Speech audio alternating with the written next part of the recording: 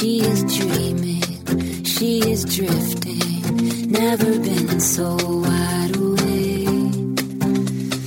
Captured in the moment by the beauty all around her, there's nowhere else that she would rather be. Hello and welcome.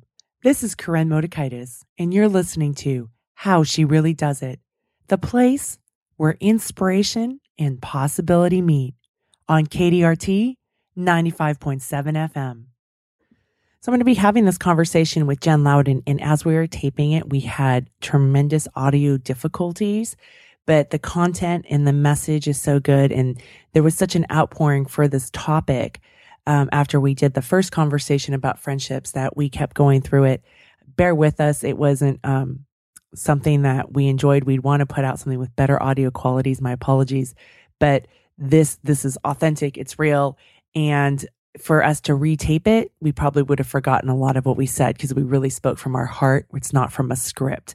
So here's the show, and bear with us with the sound quality. But again, the content is great. Hello and welcome back to my conversations with Jen Loudon on How She Really Does It. I know you guys have been really enjoying these conversations that I've been having with the guest co-host. So remember, Jen is one of the originals in the self-care movement, and her first book was the Woman's Comfort Book, and she's written many more books. And Jen, tell me again your latest book. A Year of Daily Joy. And it's a beautiful book with pictures and space to write and to practice living with daily joy. And so Jen's here today because I've been flooded with emails and just comments or questions about the friendship in a conversation that we originally did when we first started. And so we're going to talk about friendships and overcoming our own inadequacies. How's that sound, Jen? Oh, just so much fun.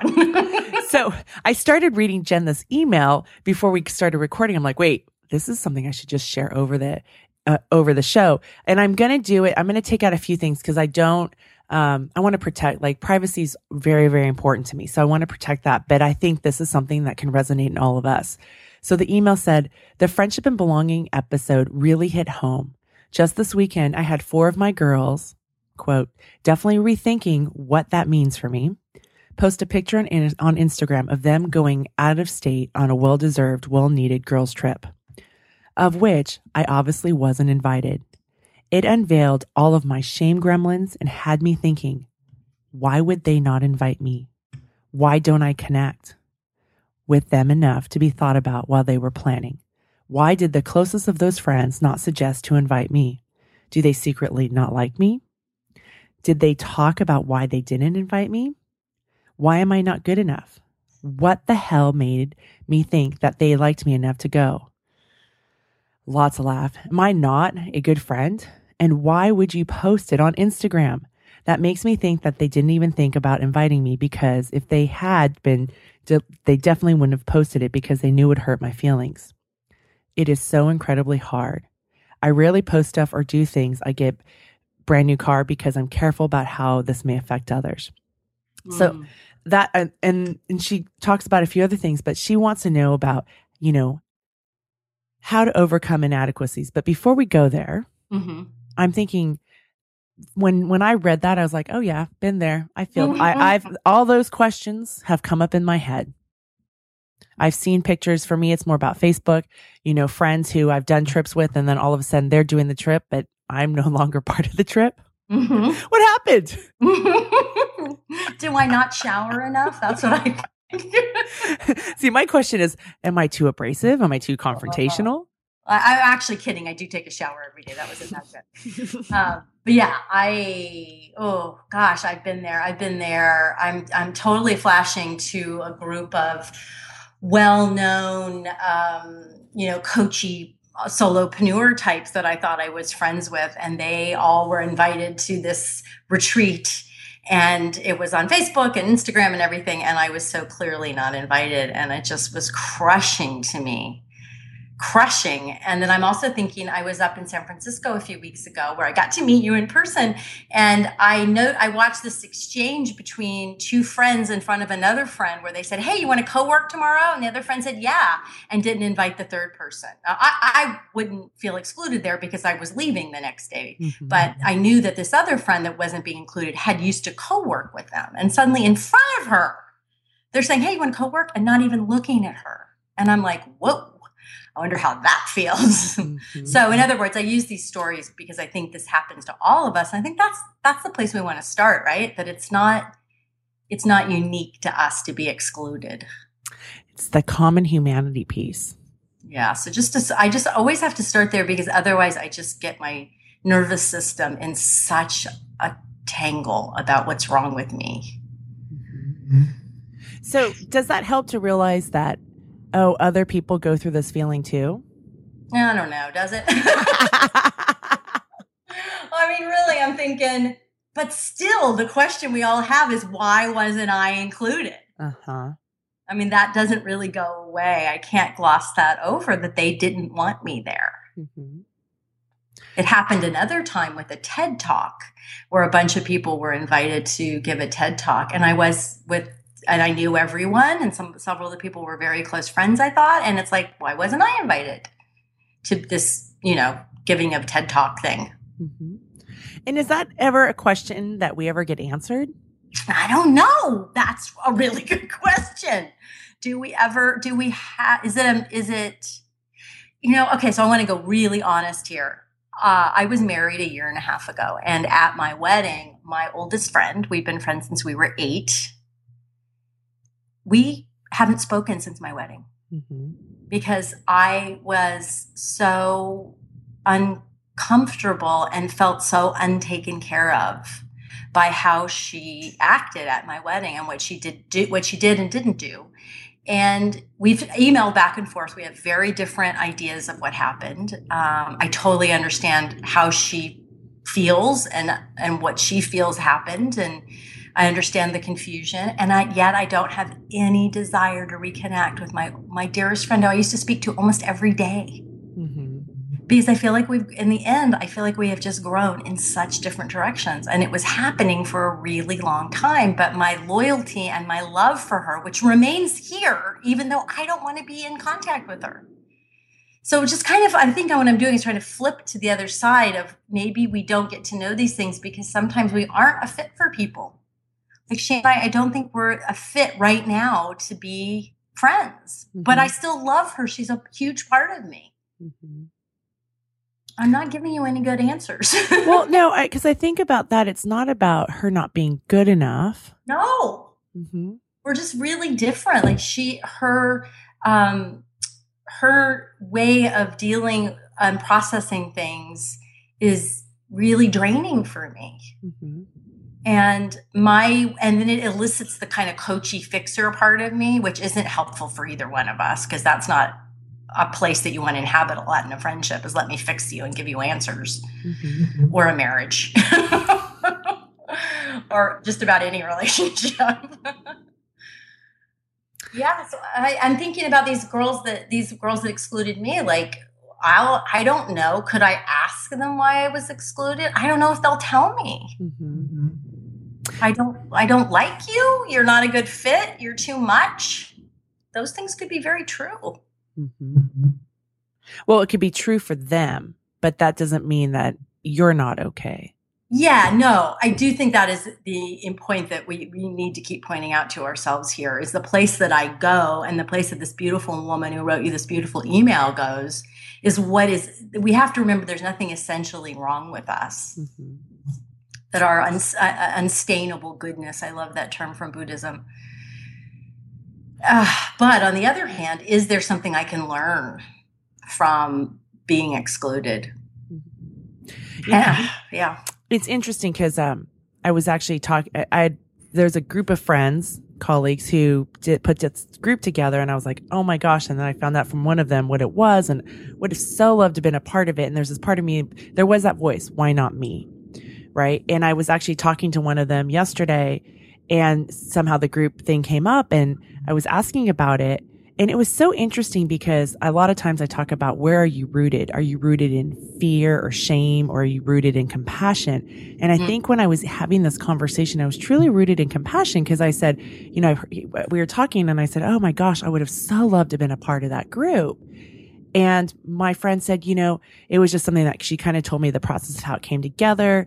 And she just thought of somebody off the top, and boom, it happened, and it was interesting because I could have gone down the path of feeling inadequate, like, oh, see, I'm not good enough, and this is evidence.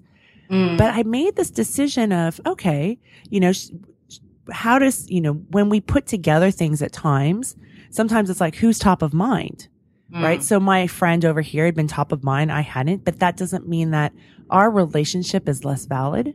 And it doesn't mean that, she doesn't like me or think of me as none of those things that I was telling myself. I don't even know. Maybe she does, but since it's not a fact, it's not something that I know.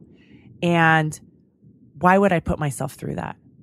Yes. I think that, brings up a very skillful way to deal with these moments, which are, to resource ourselves back to our sense of goodness, and really to have those tools. I mean, this is what I'm always teaching in my different courses is really engendering, ingraining in our brains and our nervous systems and our minds a way to feel safe, to feel compassion for ourselves. And today, in the way I was working with students today, we took a challenging situation. And so we have one right here, being excluded. And then we found a gesture with our bodies of self-soothing. So for me, that's usually putting my hand on my heart and rocking. So I look a little bit like a little baby rocking back and forth. For some people, it's rubbing their arms or their ears, or putting their, rubbing their face. But we have to soothe our nervous system first with the body, our mammalian brain part. This is very soothing for a mammalian brain. And then to really speak to ourselves with the acknowledgement, this is challenging. This is hard. This is suffering. Whatever words work for your vocabulary, everybody. So I would say to myself, wow, this is really hard. And we often skip that step, right? First, we skip self-soothing ourselves. We skip having a body. And then 2, we skip saying, wow, this is really challenging. We go to problem solving. But that doesn't allow us to just feel into the tenderness and the sadness and acknowledge it. And then to say, and this is not unique, or everybody experiences this, which we were doing at the beginning of the conversation. So we don't start to pathologize it, right? And then the next thing is how can I have compassion, or can I have compassion for myself right now? Can I breathe into compassion for myself right now? Sometimes we can't. And so what I do then is I feel my compassion for my dog. Because I always love that dog, no matter what. Yesterday, she came upstairs. She had eaten deer poop. She threw up all over my office. I did not get upset with her. I had compassion for her. Oh, you poor thing. Now, sometimes I wouldn't even have that much compassion for my daughter, but I can always have it for my dog. So then I can feel into that, and then I can transfer it to myself. So I have to think we really have to remember to have some tools like this. And maybe those of you listening have something already that works better for you. I love how you talk about having compassion for yourself. And if you can't, you can always have compassion for your dog. Because sometimes isn't it about, like, again, going back to this idea that I have with roots, when we're in that shame that I'm not good enough and we can't be compassionate, but when we can start to feel compassionate, even if it's for your dog, can't that shift you over into being rooted in compassion? Yeah. Oh, totally. Totally. So what you're doing is you're accessing, your brain doesn't really know the difference, the tender feeling, and then you can transfer it. You can just you could picture your dog in your mind's eye, or your child, or your partner, or anything you feel compassion for. And then you can picture yourself. So yeah, it's a way of eliciting that response in your nervous system. That what research shows us is that feeling those feelings of compassion have a really lovely effect on our nervous system and our brain. But it is nice to then build the bridge and see yourself or feel yourself. Extend that compassion to yourself. Don't stay with the picture or the feeling of just for the dog. or the child. So I think we have to just to kind of make this into steps for ourselves and everybody listening. When we're excluded, that's what the Buddha called the first arrow. It hurts.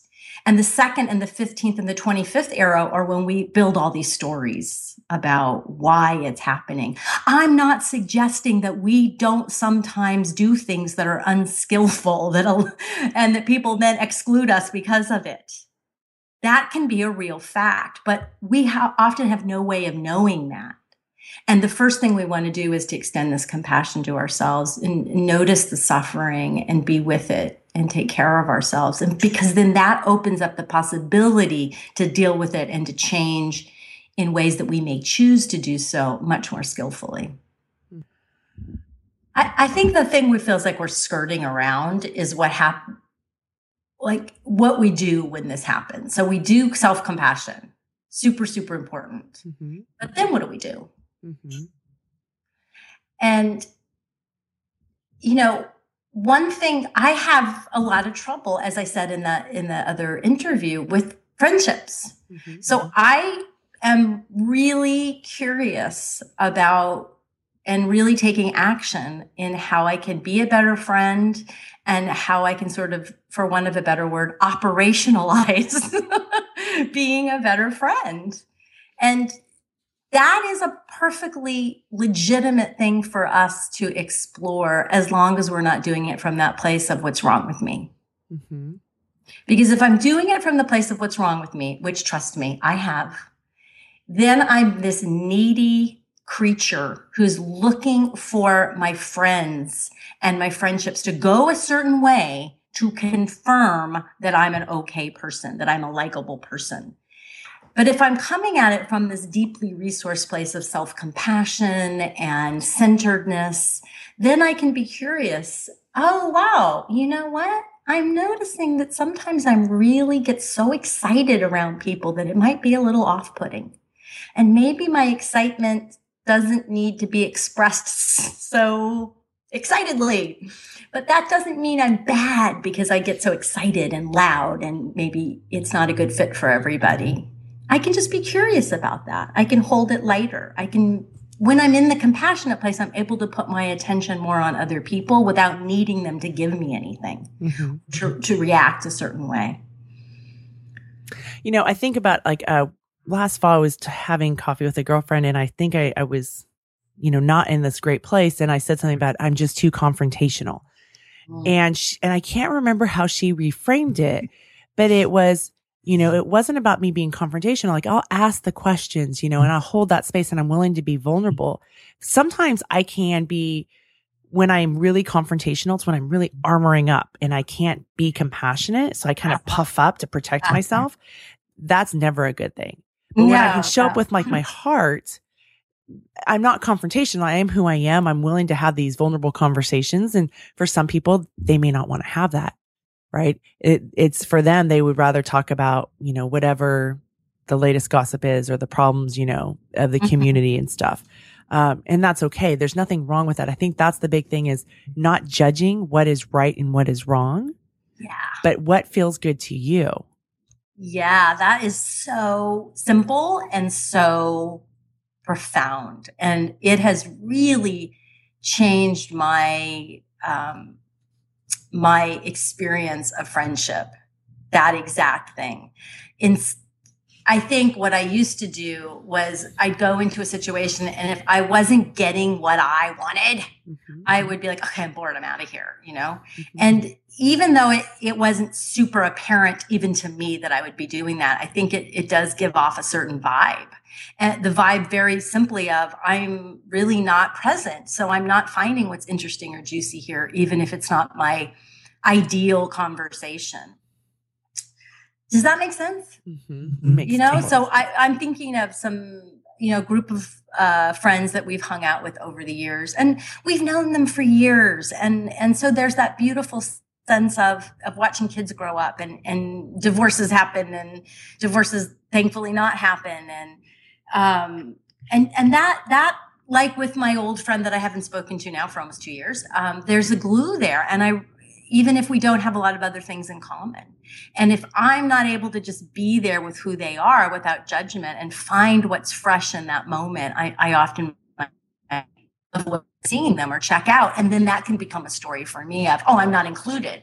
And I have my husband to point out, honey, you didn't want to be included. So I think, and this is just such a rich topic, everybody, isn't it? You know, there's so many pieces of our own story and our own hurt and our own judgment that exclude us from people. But then I want to go back to the email, which is seeing these friends on Instagram and not being part of it.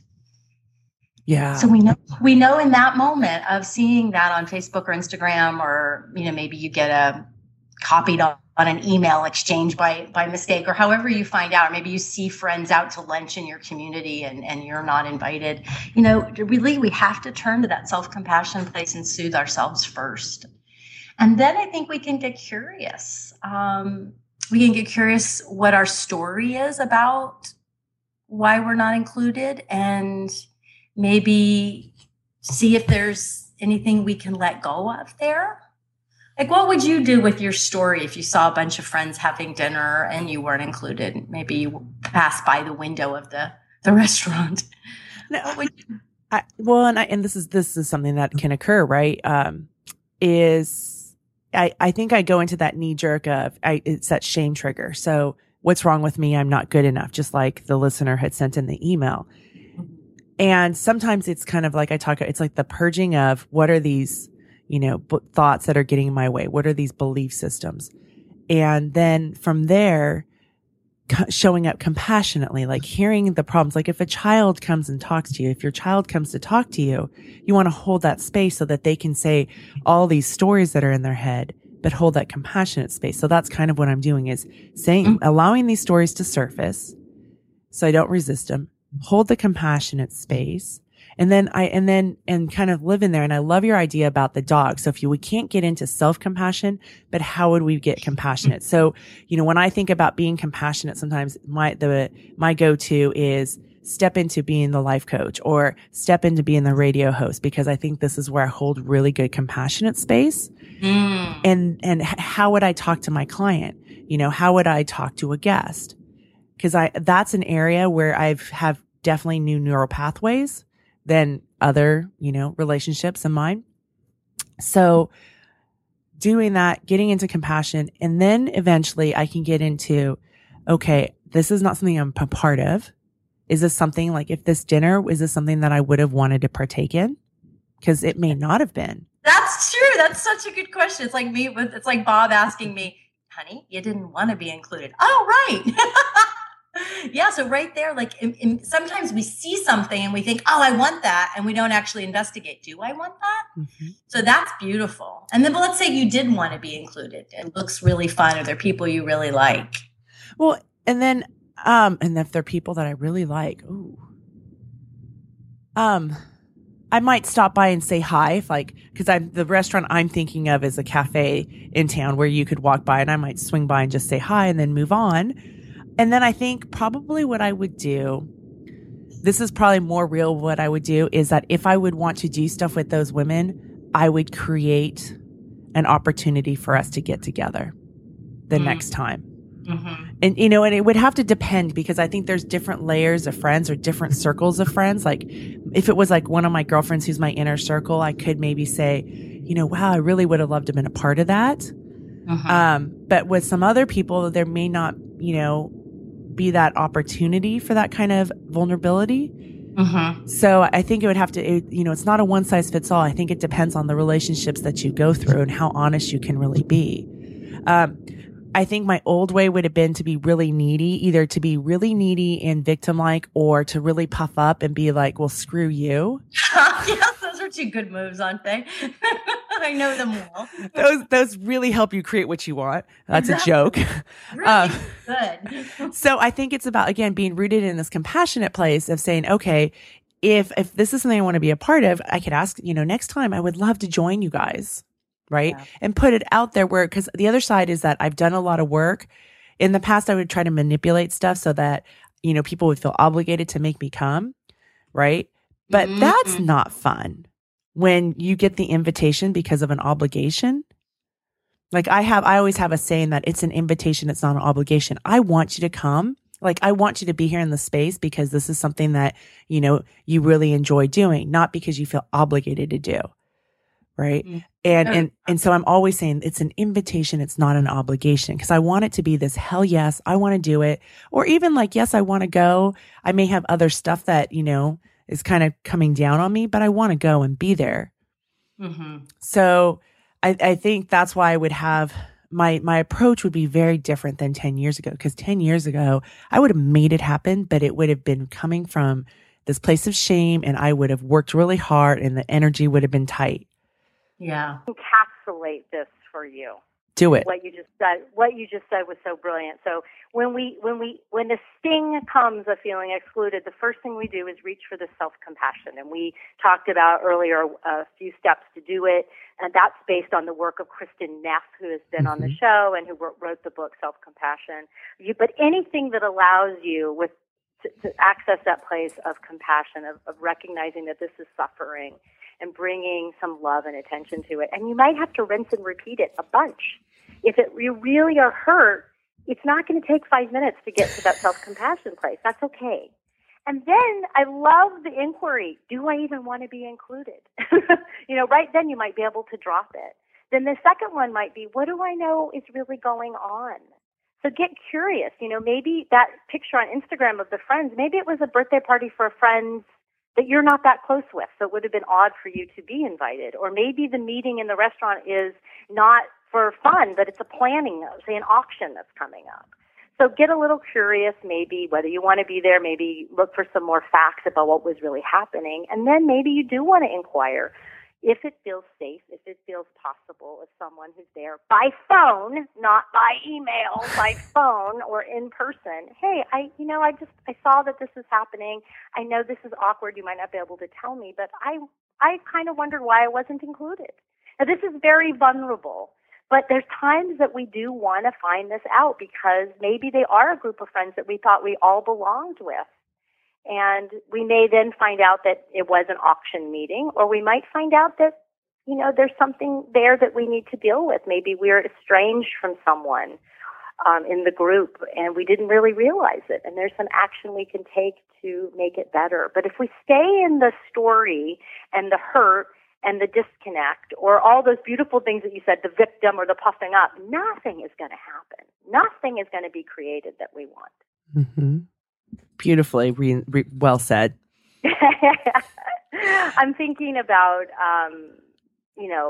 my own self now and feeling these exclusionary moments that I mentioned at the beginning of the interview, and then deciding to go to some dear friends that weren't part of those groups, but that I felt really safe with, to ask them, are there things about me that make it hard to be friends with me?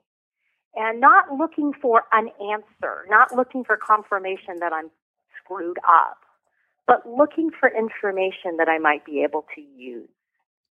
And I did learn some things. I learned that sometimes my enthusiasm is overwhelming and shuts people down. Now, this was, one person's experience. I'm not going to make it the truth for everything.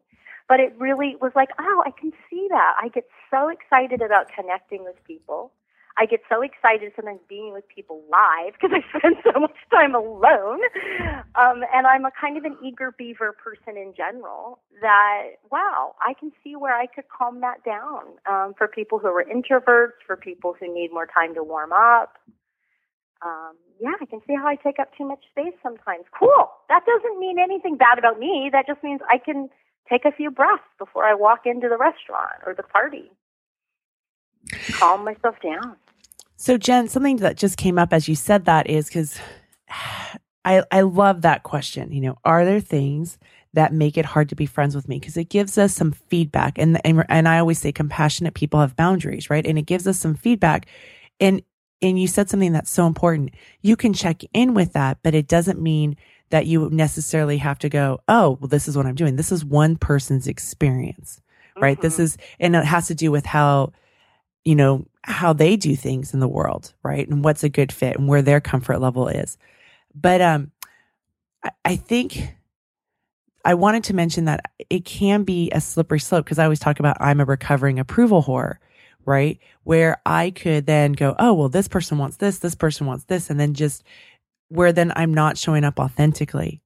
But I think what happens, like for me, when I can be in my whole heart, or I can be grounded in myself, or be grounded in compassion, I can show up. And sometimes I can be really, I mean, I'm physically big, you know that, and I can be big, and I know I can have powerful energy. But how can I do that where if somebody is more sensitive to that, not overwhelm them, which I think is different than being the chameleon or the approval whore. What do you think? Yes. Oh gosh, totally. Yes. In the past, I would have asked my friends so that they could tell me something that would fix me. And then once they told me that, and then I would be fixed for all time. Mm-hmm. And then everyone would love me and I would be safe. Like that was the underlying story that I was living in. But because I spend now a nice portion of my day in that place of deep connection, I can only place it as connection, a sense of well-being, a sense of spacious awareness. I don't need to be fixed. Mm-hmm. But I also know that I'm a human being and I can be annoying. And because I would like to be connected with people and I would like to foster intimacy, I have to work on that. And that's okay. But it's not me. It's not the core me. The core me is the same as the core you. It's this beautiful, it's love, for want of a better word, right? Mm-hmm. It's just this love. And so, wow, I'm love. But sometimes that love wags its tail too much in this little body. So, for example, yesterday, Bob and I, this is very funny, we were driving to yoga, and we got in a fight. I love going to yoga, I get in a fight. And I apologize for my snippy tone, but really I make an excuse for it because I'm like, it's not about you. I was frustrated that I wasn't making sense. And then I get in yoga and I do my practice, and about halfway through, probably like 10 minutes in, I'm like, oh my God, his feelings were hurt. And that's all that matters. But I was so identified with my story of why I talked in a snippy tone that I was still not acknowledging that his feelings were hurt. So after yoga, I'm like, honey, I ran right up to him. Honey, I'm so sorry I hurt your feelings. Doesn't matter why. I hurt your feelings. And that's what we're looking for when we connect with each other, right? And that's what we're looking for with this excluded from our friends. We're trying to find how can we connect in a way that benefits all of us. But if we're trying to fix ourselves, then I think we get into that place I was earlier in the car, like, but you don't understand. There's a reason why I was snippy. Yeah, no, he doesn't care. He just cares that I hurt his feelings. I love that question. How can we connect that benefits all ourselves versus how can I fix myself to fit in? Yeah, or how can I fix myself to make you happy? Or how can I fix myself so I never get hurt again?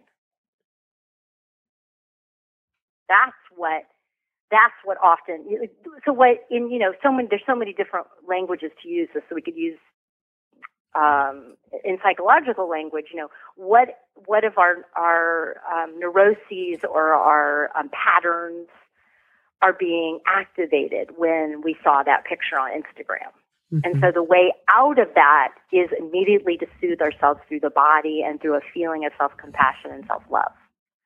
And then once that happens, our nervous system calms down. Some of our empathy, the parts of our brain where empathy lives, can come online. So we actually have access to things that we don't when we're in that first moment of heat, right? Usually you feel hot. Like when I was arguing with Bob, I was so hot. I was so indignant. You don't understand. I was snippy because, well, no, he doesn't understand, and I wasn't understanding either. So we always have to remember that calming the body, calming the nervous system. And we're not going to want to do it in the moment of heat because we want to make someone else wrong. Or including ourselves. Maybe we want to punish ourselves. Like with that Instagram moment, maybe we want to punish ourselves. I know when my friends excluded me, I want to punish myself because there must be something wrong with me because otherwise they would have invited me. Why do we go to that? Why do we go, there's something wrong with us instead of maybe in just that moment we weren't at top of mind? Top of mind, or maybe we're not a good fit for one person, or maybe, who knows, right? We could go on for the rest of the show about our stories. I think it's evolutionarily. I think that's how we evolved. If we weren't included in the tribe, we died. So for most of human history, we needed to be included to survive. And maybe some theories are about 75,000 years ago, the part of our brain that we identify now as the I thought, the I story, began to develop as our brain became more sophisticated. And that I story, or that I function, gloms onto that evolutionary urge to belong, to be safe. And then that becomes the whole complex of suffering. But if we can calm ourselves back down almost to that lower order of our brain, and that's not quite the right way to say it neurobiologically, but you know what I mean. Yes. Kind of calm ourselves back down, then we can begin to untwist the more complicated story we might be laying on top of our urge to belong. I really like that. Yeah. It's hard. It's so hard. I just, sometimes I'm just like, screw it. I'm not even going to deal with it, right? But it will come back. So if we don't want to deal with it in the minute, if we just want to delete the Instagram account and just not talk to our friends for a week. I mean, I certainly did that with my girlfriend after the wedding. I was so hurt and so confused about what happened. I just couldn't deal with it.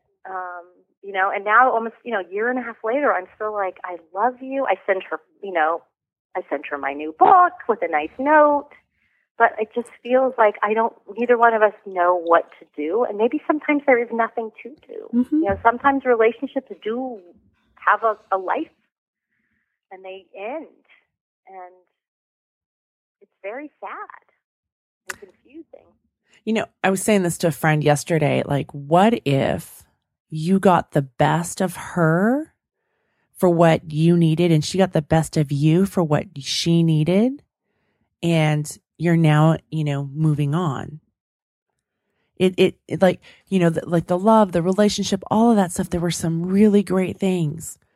And then as we evolve, maybe we don't need those things anymore, but you got the best of her. Like, it was the right fit for so long. Right.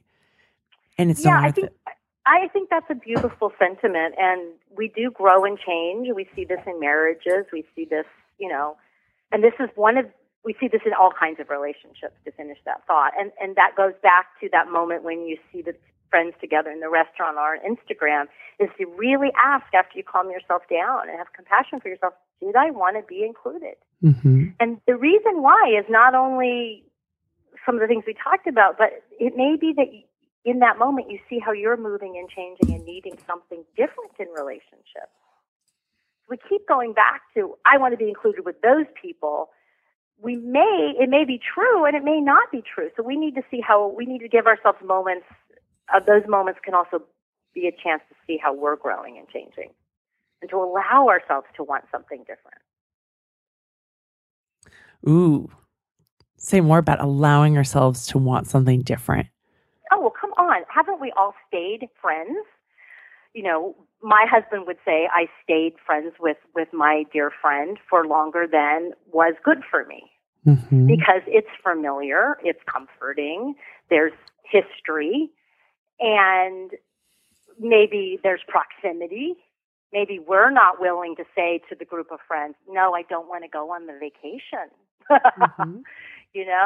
For example, as I have long, for most of my life, felt a real disconnect between how people in the U.S., at least, celebrate and how friends hang out together. I don't like to drink. Let me be honest. I love to drink alcohol. It doesn't love me.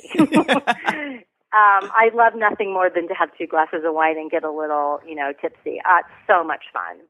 But it makes me feel really sick the next day and gives me hot flashes all night. I love to eat rich food and sugar, but it makes my joints ache.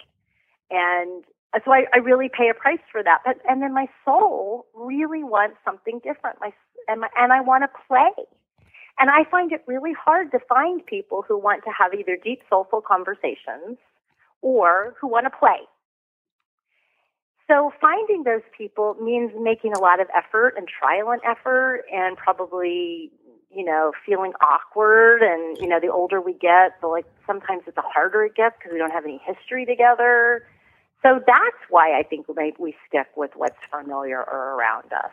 And plus, we're going to have to exclude people, and we know how much it hurts to be excluded. Yeah. So anyway, what do you think?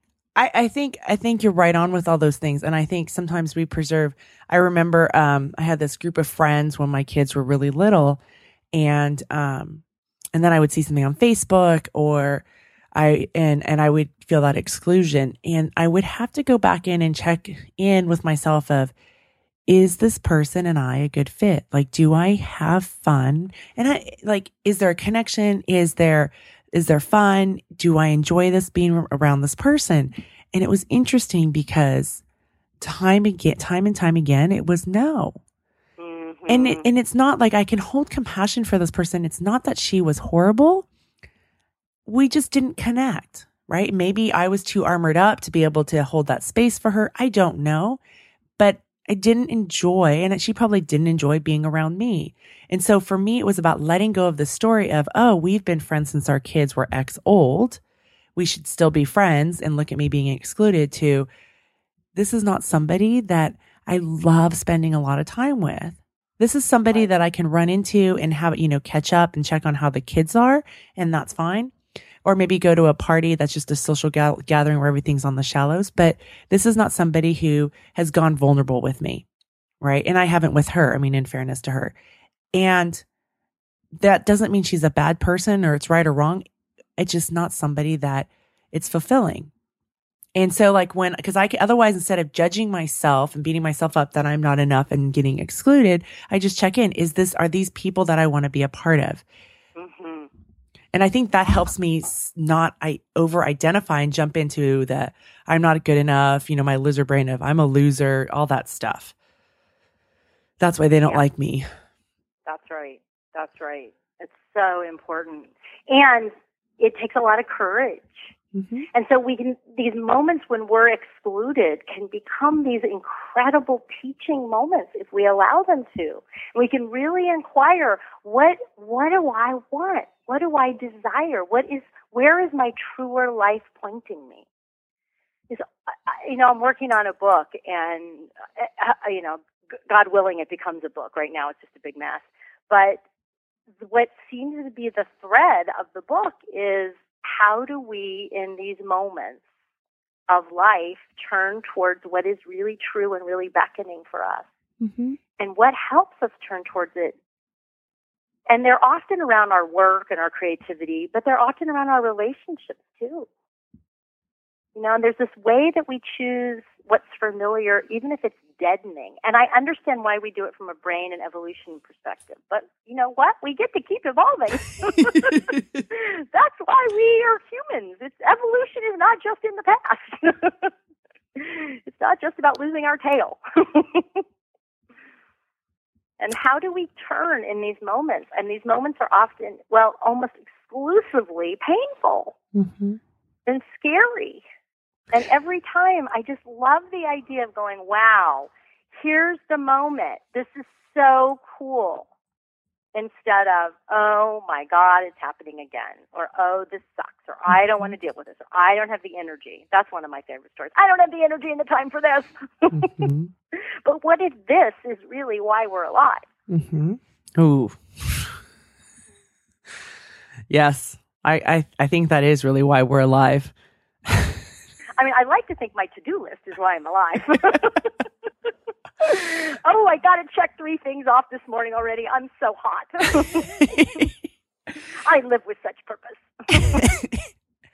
So as you were speaking, I was thinking about friendship evolutions. And I was also thinking about, I think we sometimes go into this marriage ended and he was bad and look at what he did to me, right? Because I love to be in victimhood. I used to love it to, justify my place in life. or friendships like, oh, can you believe she did this? It's like, but why not? It was a loving, fun, whatever friendship that gave a lot, and we've evolved. And sometimes, it's a natural evolution of having kids and, all of us, or not having kids, or as we do transitions in life, or we move someplace, there are just different things that occur. But sometimes I think it's harder when you're in that same community and you see each other, but you're not doing, there's still not that weekly thing. And here's the other side. Then you get to watch TV shows like Friends or Sex and the City and compare your life. Like I used to compare my life to Sex and the City. I want that weekly girlfriend Sunday brunch, right? And I would get in so much pain and suffering because I wanted that. I don't want to wear stilettos. And Sunday brunch is not happening because my family's my top priority. If we can be at home Sunday together, that's my top priority. That's where I'm going to be. Right. So I was comparing myself to something that's out there. Like a client this week said, I compare my life. It should be like the Super Bowl, the Super Bowl commercials, like fun, exciting. And my life is just boring and drab. And we can do that instead of realizing that these are edited versions of our lives. And what you said earlier about it's rinse and repeat, rinse and repeat. Yes. And the edited versions are not only edited, but they're idealized. And I think that's one of the most dangerous things about the time that we live in. So much of what we're inundated with, I have a hard time with that word, every moment is idealized. Facebook is idealized, even when we don't mean it. We went on a cross-country ski trip last weekend, and Bob published a couple of pictures of us skiing, and we looked really happy. And we were in that moment, but he didn't take pictures of me taking my skate ski lesson and crying because I couldn't do it and he could. So Friends is idealized. We know that, but we still take it in at some level. So I think that's so important that we keep waking up to that and going, it's the wholeness of life that I'm after. Ooh. Wholeness. It's not idealized. Idealized is death. It really is, because there's no... I love that. It's the wholeness of life that I'm after. That is beautiful. Jen, are you still there? I'm still there. I just have to share with everybody that my mom from her unit in memory care is calling me repeatedly just to share that moment. Life is not idealized. So my mom, who's in just absolutely in one of her most needy, ugly phases right now, she has Alzheimer's. So even saying that is like not allowed, right? And when I share on Facebook, I don't share it other times that I can't stand my mom. It's not appropriate. It's not that I'm hiding it. It's not appropriate. But here, while we're having a conversation, I can say, wow, I'm so wanting to be 100% here, and every time she calls, I am flinching. Right? And so that's wholeness. So if I then close down around that flinching and judge myself, then it just gets stuck. And then I go into the comparison. Oh, I bet there's somebody listening who has a mom with Alzheimer's who just loves her all the time. And then I'm gone. I'm not here. And instead I can be like, oh, wow, I really wish this wasn't happening. This is hard. And then I can breathe. And then I can like immediately, if you could see me, my whole face changes. It's like, oh, right, this is hard. It's hard. That's okay. It's hard. Nothing bad about it. It's just hard. Jen, thank you for this really real and authentic conversation. I so love getting to talk about this stuff, this friendship stuff. Let's remember why we want to connect with people. Because we're humans. It's built into us to connect. It's built into us as women, the tend and befriend, right? We get oxytocin from it, not Oxycontin, which I would want to say. But it kind of does the same thing. It feels really good in our brains. We need it. So let's not pretend we don't, and let's not pretend it's not fraught with change and difficulty, but it's worth it. And I think one of the most beautiful things that you said is you would see those friends, and if you wanted to be part of it, you would make it happen. not from that forcing place, but from, hey, let's create something fun together. Mm-hmm. So let's remember that too. We are the creators of our truest lives every moment. Ooh, I love that. On that note, thank you so much, Jen. Bye, honey. Bye, everybody. Well, thanks for sticking with us through that audio where we did a lot of editing and recalling back in so that we could get the content to you, the conversation to you in the best way we could, despite our audio problems. So this show was about overcoming inadequacies in friendship. And we talked a lot about how can we, when those things happen and we feel that we are left out, we don't belong, we're not part of the connection, what can we do? And we talked a lot about checking in. And one of the things that I just said so briefly was also check in with, are these friends, do we still have the same values? Right? The things that brought us together at one point, are they still a top priority for us? Maybe friendships change, relationships with our kids, our lifestyles, our spouses, jobs, so on and so forth, or just even our values. What are really important? And looking at that, maybe there are certain things that are really important to you that you've realized at this point in your life that 5 years ago or 10 years ago wasn't. And so it doesn't mean that there's something wrong with them. Like we don't have to vilify somebody else or ourselves. It can just be, it's not a good fit. And the other part is I talk a lot about, where are you rooted? So a few weeks ago, I texted a girlfriend and I said, hey, do you want to go for a walk this week? And I didn't hear anything back. And I could have had the story of, oh my gosh, how come she didn't text me? Is she ignoring me? Texting happens right away. And I just let it go. I didn't hear back and I went about and made my plans or let the space be open, however it was. And then Sunday I got an email or a text saying, it's been a busy weekend. It's raining now. I hope you're having a great day. And I just didn't take it personally because I can also have compassion for her. There are times that I get into that space where I don't commit or I don't answer because I'm kind of not sure. There's other things, like you hear me talk a lot about how my family's a priority. And so I'm kind of trying to see how things play out. I'm working at getting better about maybe communicating like, I don't know, or I'd love to, but here's what I have going on. And sometimes like just this week, I said, it's just easier to pick up the phone than to text 12 different, texts to get an information across. So it's reminding myself that, but really holding that compassionate space for yourself and also for the other person. And then I want to finish up with this idealized thing that Jen and I were talking about, the idealized friendship stories that we have and how we can use, media to dictate what we think friends should be, or when we can look around at friends and think about, oh, well, this must be what they're doing. Like I always have to remind myself, Corinne, here's your idea of how the rest of the world works. And here is the reality of how you want your life to work. Do you really want to be out right now, or would you rather be at home? And sometimes I hear this voice in the back of my head, and this happened last night.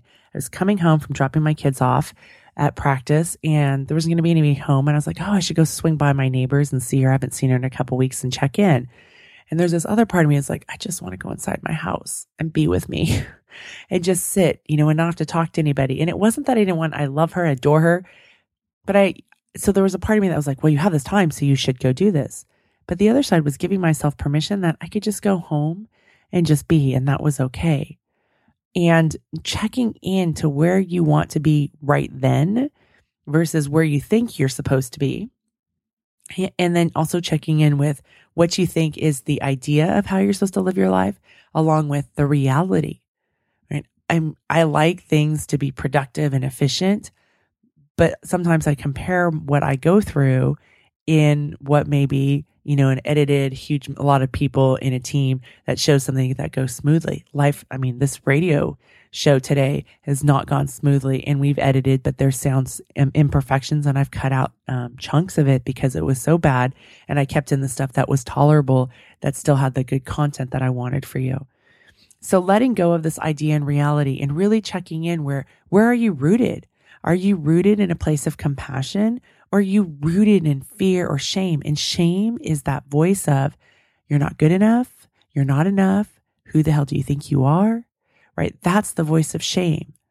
So paying attention to that. And I love how Jen talked about, because it's so easy to say, oh, just be compassionate toward yourself. But when you're on this self-hatred road and you're beating yourself up because you see this picture on Instagram or Facebook where you're not included, and you're beating yourself up, it can be really hard to go into, oh, I'm going to love myself, because there's all these really not so nice thoughts that are out there. But for when she said, oh, I've always can be compassionate to my dog. And I said this to a client this week who has horses. And I said, maybe go pet your horse, go touch your horse, have that connection. So for everybody, it's individualized to know like, okay, what can help you shift over into that space? So then maybe you can get over there, and then you can start to surround yourself with that space, with that kind of feeling and energy. And, I just invite you guys to try it out and to test it out. There's a lot of personal reflection. There's going to be some courage that needs to be taken. I mean, I think for Jen to be able to go, not to the friends that excluded her, but to friends where she can be vulnerable, and vulnerability is earned by people who've earned the right to hear your story. And she asked this question, but not in a needy way, but, are there things that make it hard to be friends with me? Like, just really honest. That's a growth mindset, which we've talked about on the show. What are the things? The people who can really be authentic, they may be able to answer that. The friends who have a really hard time, they may not be able to do that. Then that's again about them. It's not about you, and learning how to separate those two things out, right? Because they may have beliefs or conditioning that they can't say those things. They can't be mean. They can't speak their honest truth. I had a friend who we were texting one day back and forth, and he goes, it's okay to say no. And I texted back, I go, I absolutely know it's okay to say no. And if it's a no, I'll let you know. Cause he was worried that there were some impositions that were happening, and there weren't. So, but I also understand that he has a hard time saying no. So, when you can understand a bit about people and giving them that compassionate space, right? Just like we want to give it to ourselves, but giving them that compassionate space of, okay, maybe for them, that's not how I would do things. I would be much more authentic and open. They may not be able to do that. And it doesn't mean there's something wrong with them. They may have not developed that skill set. They may have beliefs about how it's supposed to be done.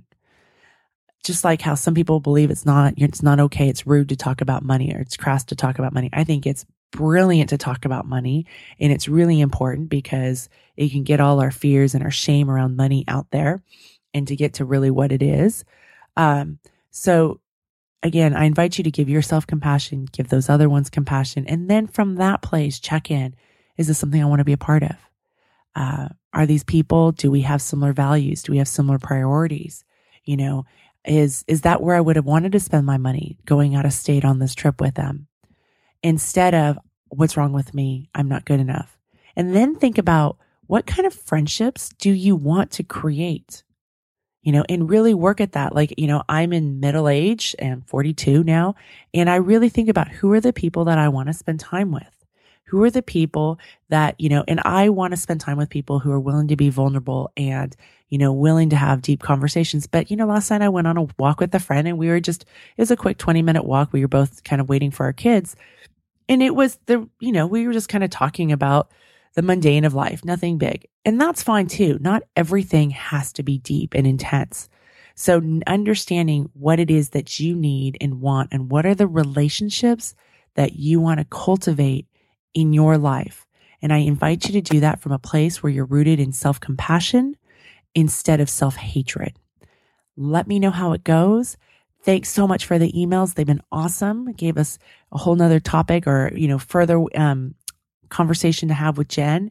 And, again, thank you for those messages on iTunes. They've been great. So I have a review from iTunes I just read. The next best thing to a deep heart to heart by Jen Furl. She said, like everyone here, I feel like Corinne is a friend because I've been a part of so many meaningful conversations with her. After having my kids, surprise twins 2.5 years after my first, I began to lose my grip on who I was. And as I approached my 40th birthday, everything was changing. My work life changed, how I related to my husband, family, and friends changed. And I felt lost amid that change. I found how she really does it through the wonderful Brene Brown, and Corinne has been such an inspiration to me as I've sought to really think and ask myself what I want from my life. Not what others want, not what I was raised to want, not what I need to do for approval. Those years of being brought to my knees by sleep deprivation and a breakdown in my identity have actually been a gift. And I can see and feel that now. Seeing the positive and thinking deliberately about my life did not come naturally to me and was certainly not my go-to, but I've been diligent in my thinking and learning with this podcast as a companion. In many ways, it has been my guiding light, and I'm now really working at living my true values. Thank you, Corinne, for the show. Jen, thank you so much for taking the time to write that. That means a lot. You guys, I go to this page when I think, really, does what we have to say matter? Yes, I see the numbers and the stats, but really what means a lot to me are the emails that come in and the messages on iTunes like that. So thank you so much. I invite you to sign up for my weekly newsletter and we can keep these conversations going. I got a shout out from somebody in Australia this week who just emailed me back after I sent out the newsletter and just said, I love your show.